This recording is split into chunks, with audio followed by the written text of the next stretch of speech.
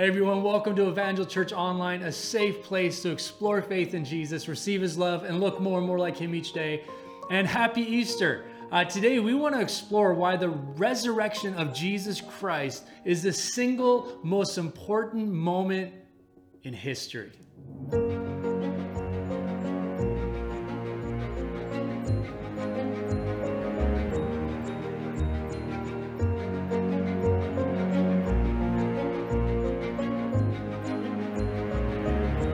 Hey everyone, my name is Lucas. I'm one of the pastors here at Evangel Church in beautiful Powell River, British Columbia. And like I said, this is Easter Sunday 2023 while you're watching this. And we're just so excited that you're here with us this Easter. Happy Easter to you and your family. And like I said at the top, Easter has the most significant truth attached to it. And we're going to explore that together. Who's ever heard of the Paschal greeting? This is a greeting that it's ancient, it's old. I did some research trying to find the origins of it, and it was so old that no one really fully knows where it comes from, as far as I could tell in my limited research this week. But it's this greeting right here. He is risen. And if you've been in church circles, if you've been part of church for any amount of time, you would know the response to this is, He is risen indeed. If you're new to this, let's try it together. He is risen. And you respond, He is risen indeed.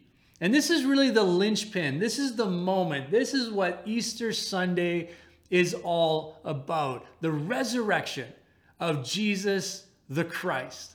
And this is what we get to gather around today. But did you know that this saying, this saying, He is risen indeed, actually comes from two different places in Scripture. It comes from the angel in Matthew 28, declares He is risen. And then Luke's account.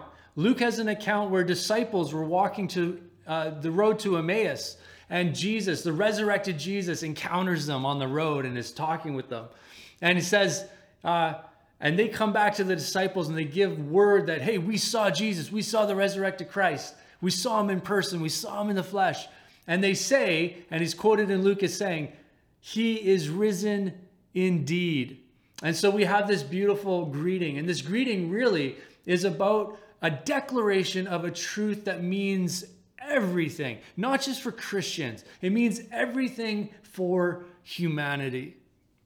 As we look at the life of Jesus, we see some really unique bookmarks or bookends to His life that it seems like God in His sovereignty saw fit to send special messengers at different moments in the history of humanity to bring a revelation to the world. We see this in Jesus' life in a few different ways. At Jesus' birth, we see angels make the announcement of His birth to shepherds who are tending their sheep at night. And so just to have an understanding, shepherds in that time, they were marginalized. They were kind of on the fringes of society because of the activity of their work and what it entailed. They were often ceremoniously unclean and unfit to do what needed to be done in terms of worship and going to the temple and the synagogue. There was a lot of kind of ritual washings and things that they would have to accomplish before they would be clean, ceremoniously clean, to enter into worship together in community. And so often they were on the fringes of society, the marginalized of that day. And here angels come to these men tending their sheep by night and make the declaration, Christ is born to you this day. But also, we now go to this kind of really crucial moment. This is now Easter Sunday. This is the news. This is the linchpin. This is the foundation on which everything else rests. And it's another angel who comes to make this declaration.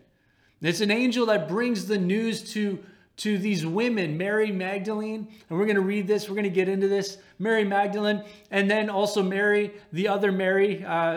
Matthew writes, the other Mary. And we see this moment where the angel comes to these women and makes this declaration. He is risen. And this is so significant. Many of you have heard this, you know this.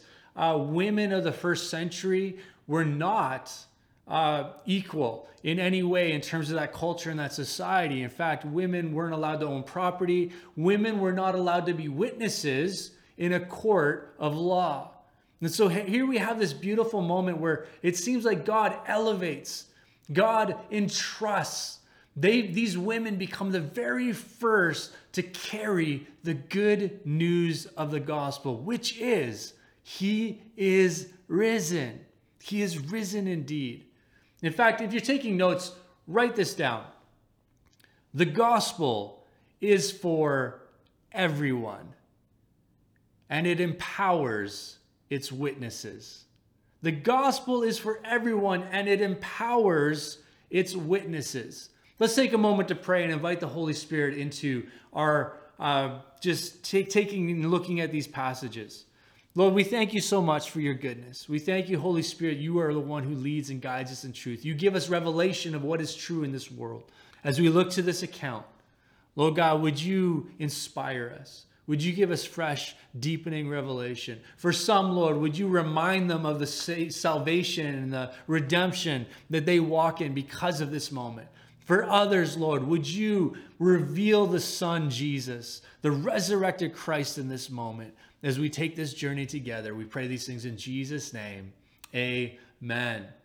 Well, if you have your Bibles, why don't you turn with me to Matthew chapter 28. If you need a Bible, we would love to get one to you. Visit myevangel.church/Bible. There's some links there to get some great apps on your phone so you can follow along with us right now. But there's also a form that you can fill out. And if you live in the Powell River region, just give us a mailing address. We'd love to get a Bible to you. That's a hard copy, our free gift to you. We're just so excited that you are inspired to explore faith through the scriptures. All right, Matthew 28. Here we go, right from the very beginning. Now after the Sabbath, toward the dawn of the first day of the week, Mary Magdalene and the other Mary went to see the tomb. And behold, there was a great earthquake, for an angel of the Lord descended from heaven and came and rolled back the stone and sat on it. His appearance was like lightning, and his clothing white as snow. And for fear of him, the guards trembled and became like dead men. But the angel said to the women, "Do not be afraid, for I know that you seek Jesus who was crucified. He is not here, for he has risen, as he said. Come, see the place where he lay. Then go quickly and tell his disciples that he has risen from the dead. And behold, he is going before you to Galilee. There you will see him. See, I have told you." So they departed quickly from the tomb with fear and great joy and ran to tell his disciples. And behold, Jesus met them and said, "Greetings." And they came up and they took hold of his feet and worshiped him. Then Jesus said to them, "Do not be afraid. Go and tell my brothers to go to Galilee, and there they will see me." As we said at the top, the gospel in so many ways has leveled the social landscape. Now, I'm sure you've heard it before. And as I said, if the resurrection was a hoax, if the resurrection was an elaborate conspiracy, it was poorly planned and very poorly executed. As I alluded to in the intro, women in the first century, they were unable to give testimony in court in the first century. If you were going to choose witnesses to create an elaborate hoax or myth or legend, you would not have chosen, at that time, you would not have chosen women to be your primary witnesses of Jesus' resurrection. Yet here we see women as the very first who are entrusted with the good news of the gospel. Jesus was the one who really began to elevate both women and others in society. Jesus changed the social landscape with his teachings and with his resurrection. Later, Paul will write by the inspiration of the Holy Spirit in Galatians 3:28, "There is neither Jew nor Greek. There is neither slave nor free. There is no male and female, for you are all one in Christ Jesus." I love this. I love how God leveled the playing field. Much of the society we live in today is a result of the teachings and the practices of Jesus, the apostles, and the scriptures. The gospel is for everyone, and it empowers its witnesses. As we read in this passage, there are a few sentiments that really carry a lot of weight here. I don't know if you noticed this, but in Matthew 28:10, it says this, "Then Jesus said to them, 'Do not be afraid. Go and tell my,'" if you have your Bible with you, underline this word, this next word. "Go and tell my brothers." Go and tell my brothers to go to Galilee, and there they will see me. Let me ask you a question. What happened? The last time Jesus saw his disciples, what happened? Do you remember? Can you go back to Gethsemane? Go back to the mob comes and arrests Jesus? What happens? Well, many of the disciples disperse. They run away. One of them kisses Jesus on the cheek and betrays him. Another denies even knowing him 3 times. And we have this moment of betrayal, of denial, of abandonment. And yet here we see Jesus say to the women, when you go, when you see the disciples, when you see them, refer to them as my brothers. I love the language he uses here. Go and tell my brothers. Matthew Henry writes, "The disciples had just before shamefully deserted him in his sufferings. But to show that he could forgive and to teach us to do so, he calls them brethren. Notwithstanding his majesty and purity and our meanness and our unworthiness, he still condescends to call believers his brethren." You know, there have been a lot of moments in my life and seasons in my life where I have bought into the lie of my shame and my guilt. And here's what I mean by this. Moments where my relationship with Jesus has been somewhat contingent on how I'm doing in my walk of faith. I don't know if anybody else struggles with this. Maybe you do. Maybe you don't, and that's great. I'm so glad you don't. But for those of you that do, there are moments when I feel like I'm doing well. Moments where I feel like I'm walking in God's calling. I'm walking in freedom. I'm walking with attitudes of the heart that are right and righteous. Not perfect, but right, trending towards right and righteous and love, right? And those are moments where it's so much easier to walk into the presence of God. You know, in our own mind's eye, where we don't have things hanging over us. Then we can walk in with prayer and meditation and being in the Word. And it's just like this kind of easy kind of relationship to be in, this dynamic that's easy. But here's where the lie comes in. If my life is going sideways due to my attitudes or my pride, my sin, my ego, whatever it may be, the motivations of my heart, I have been tempted to put up barriers to relationship because of I don't feel worthy. I don't feel like I should come into the presence of God. I don't feel. And now you're going to hear a lot of that word, feel, right? Guilt, condemnation, all of these things. And that's why Scripture so often has to remind us that there is no condemnation in Christ Jesus. There is no power to shame in Christ Jesus. And so there's this hurdle that we have to get over because we need to be reminded. And I hope that this idea, this truth changes your perspective. Jesus hasn't seen his disciples yet. They all abandoned him. They betrayed him. They denied him. And yet, before he even sees them again, he has such a heart towards them and he calls them brothers. I love this. The power of the resurrection is it affirms that all that Jesus did and taught and showed the world, all of it is now empowered. It is confirmed. It is his deity. The resurrection if the resurrection is true, Jesus is God. His righteousness, his salvation, his broken body, his shed blood is our foundation because he overcame death in the grave and rose again. And it's not about our ability to follow him.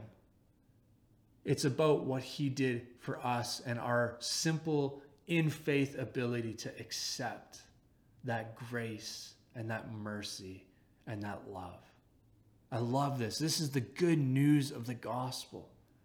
And in this moment, Jesus calls his betrayers, his deniers, those that abandon him, he calls them brothers. And that brings us such hope. We get to become witnesses of this reality. But it does mean that we have to step beyond our shame and our guilt and the enemy speaking words of condemnation over us and step into the presence of Jesus, because he will meet you with forgiveness and love no matter what. The gospel is for everyone, and it empowers its witnesses, even those who make a mess of their lives from time to time. Be in the presence of God. When things are good, when things are bad, the mountaintop and in the valley, take that step of faith into his presence and prayer, meditation, into his word, and he will meet you there and call you brother and call you sister. I love what Easter means for us. Verse 2, Matthew 28 says, "And behold, there was a great earthquake, for an angel of the Lord descended from heaven and came and rolled back the stone and sat on it. His appearance was like lightning, and his clothing white as snow. And for fear of him, the guards trembled and became like dead men." Let me ask you, did Jesus require the moving of the stone to get out of the tomb? I want you to just think this through. Did Jesus require that stone to be rolled away in order to leave that tomb? Now, the answer is no. No, he did not require it. In fact, we're going to see later that Jesus appears to his disciples in a locked room. The disciples are fearing for their lives. They're a little bit paranoid about what's going around them, and they are locked themselves away, and they're gathered together, and Jesus simply appears to them. It doesn't seem like physical structure anymore limits Jesus' ability to move about this world. And so we know that Jesus didn't require the stone to be rolled away. So let me ask you a follow-up question then. Why did the angel come and roll the stone away? If Jesus didn't need it for his exit, why did the angel descend from heaven with a great earthquake, white as lightning, roll the stone away? I think it's to create an opportunity for the first witnesses of the resurrection. It was about creating an opportunity to witness the empty tomb. If the resurrection is the linchpin to the claims of Jesus as the Messiah, so in other words, Jesus as God, the one who has created all things, then we have been given, and God created an opportunity for the people in that moment to witness that resurrection, to give evidence to that resurrection. You know, throughout the Gospels, we see witnesses like Mary Magdalene, the other Mary, Salome, along with Peter and John. They all were witnesses of both angelic proclamation that Jesus is risen, and also had visited the tomb itself, saw it with their own eyes, and brought testimony and witness of what transpired. And to this day, the foundational mandate of the believer is to be witnesses of the resurrected Christ, to give glory to God for the transformation we have experienced in our lives because of him, because He is not just a dead person from long ago, a dead idea, a dead moralist, a dead good teacher, a dead prophet. No, because he is the living God. And we have had an experience in this moment, in this world, with the resurrected Christ. We become witnesses of the power of the resurrection and the power of that life in us today. But there were also other witnesses that day. If we continue, we see there were some other witnesses that witnessed the stone being rolled away. Who were they? They were the Roman soldiers. There was a troop of Roman soldiers guarding the tomb for this very purpose. They were afraid the disciples were going to come. They were going to steal the body of Jesus, and then they were going to declare his resurrection because Jesus foretold his resurrection. And so they put guards, armed guards, at the entrance to the tomb. And just like Mary Magdalene and the other Mary, they witnessed the exact same event. However, their story is much more tragic. In verse 4, it says, "And for fear of him," this angel, "for fear of him, the guards trembled and became like dead men." You know, we see all through Scripture that the appearance of angels was a frightening encounter. In fact, just by every time we see an angel appear to a human being, their first thing out of their mouth is, "Do not be afraid. Don't fear, don't fear, don't be scared." It must have been an unbelievable sight to witness this angel descending from heaven with an earthquake and rolling this stone away. And it says that the guards, they trembled and became like dead men. They fell to the ground as though they were dead in the presence of this angel. What a visceral and unbelievable response to this moment. But this whole business, this whole moment kind of put them in a predicament. The cost for failing at one's mandate as a Roman soldier was a high one. At the very least, these guys were looking at prison. These guys were looking at these guys were looking at prison. At the worst, they were looking at capital punishment. They were looking at death for failing their mandate and what they were commanded to do. Matthew 28:11-15 says this: "While they were going, behold, some of the guard went into the city and told the chief priests all that had taken place." Again, they were eyewitnesses of this moment. They were eyewitnesses of an angel, white as lightning, an earthquake, rolling the stone. They fell to the ground, probably covered their eyes and just hid out. But this is the report that they brought to the chief priests. In verse 12, "And when they had assembled with the elders and taken counsel, they gave a sufficient sum of money to the soldiers and said, 'Tell people, his disciples came by night and stole him away while we were sleeping. And if this comes to the governor's ear, we will satisfy him and keep you out of trouble. So we're going to stand up for you. We're going to make sure you're okay, and they don't imprison you or kill you because you failed your mandate.' So they took the money and did as they were directed. And this story has been spread among the Jews to this day." Now, first thing to note here, the soldiers gave the chief priests the account, an irrefutable witness of the legitimacy of Jesus' claim. I want you to think about that. The chief priests now have Roman soldiers coming to them and going, "Here's what happened." And they told them what happened.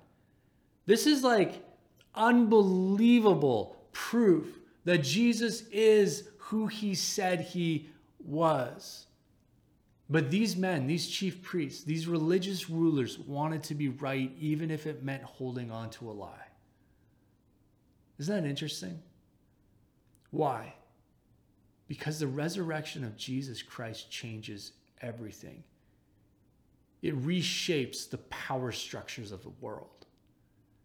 It reshapes the power structures of our own heart and soul. And they wanted this news to stay quiet. So they give bribes so that these soldiers will change the story. Matthew really seems intent on dispelling this myth that these testimonies of these soldiers brought into the greater Jewish culture of that day. But even in the high priest's attempt at subterfuge, they didn't craft their story very well. Here's what I mean by that. Matthew Henry actually unpacks this very well in his writings. He said, as had the soldiers been all asleep, they could not have known what passed. If any had been awake, they would have roused the others and prevented the removal. So this is going with the story of the disciples coming at night and removing the body. And so they would have roused at night and prevented the removal. And certainly, if they had been asleep, they never would have dared to confess it. Well, the Jewish rulers would have been the first to call for their punishment. Again, had there been any truth in the report, the rulers would have prosecuted the apostles with severity for it. The whole shows that the story was completely and entirely false. Such an interesting moment. They did not craft their story very well. And this account tells us that there are two responses to the resurrection of Jesus. There's two responses: to accept the account and all that it confirms about Jesus as the Messiah, as God, as the creator of all things. And the second response is to create any alternative narrative we can to escape that truth. Those are the two responses to the resurrection of Jesus. Because the implications of the resurrection of Jesus Christ means we have to let go of our pride, our ego, our sin, and we have to submit ourselves to one who is greater. Like I said, the resurrection of Jesus reshaped and just tossed on end the power structures of humanity. Because the implications of the resurrection mean that we have to let go and we have to submit ourselves to God. However, these soldiers, remember, they witnessed the same thing. They witnessed the exact same thing that the women did. But they were between this rock and a hard place, and they were manipulated by the chief priests as a result. Because these chief priests did not want those power structures to change.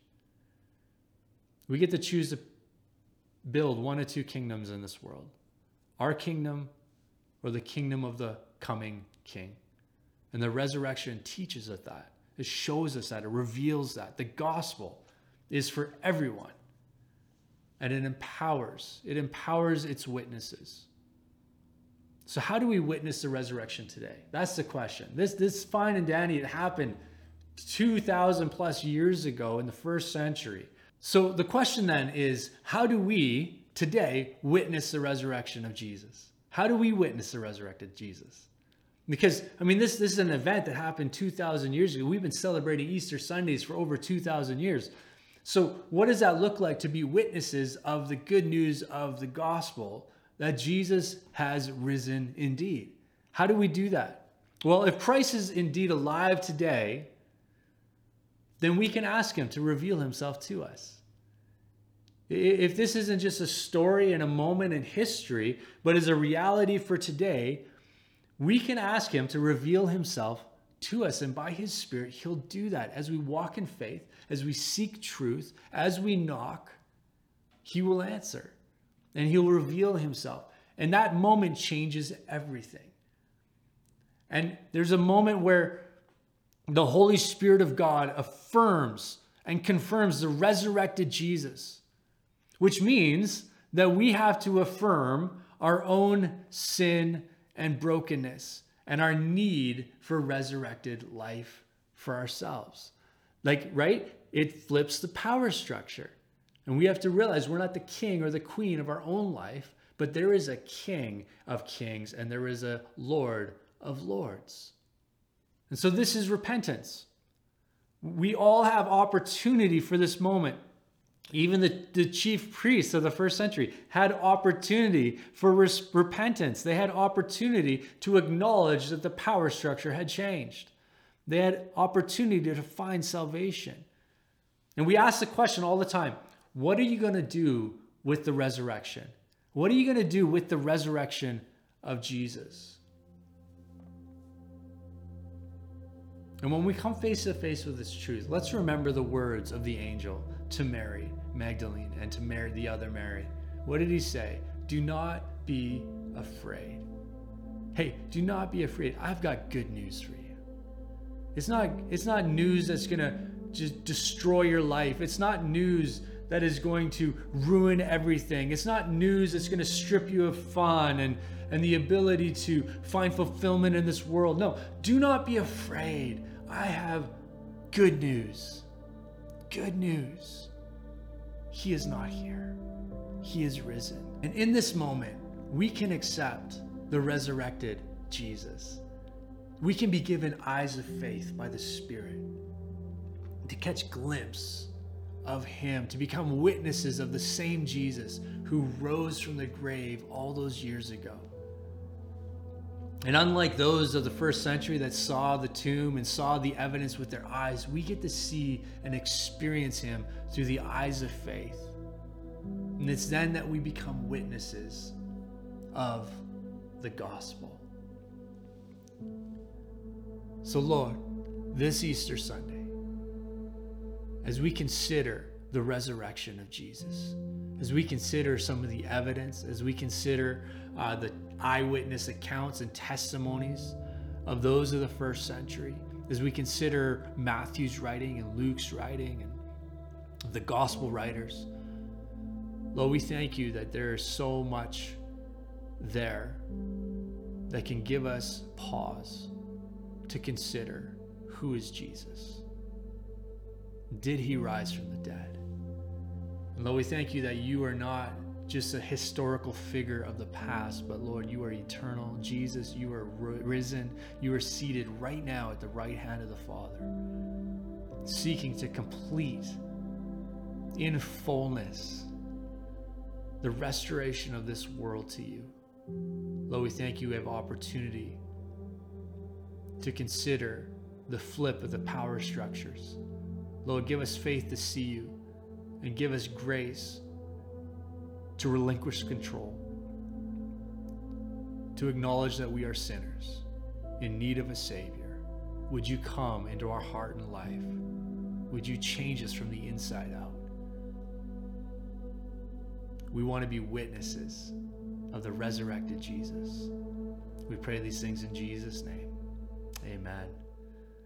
Well, friends, happy Easter. And don't let another Easter pass without really considering the resurrected Jesus and the implications of what that means for you. God bless everyone.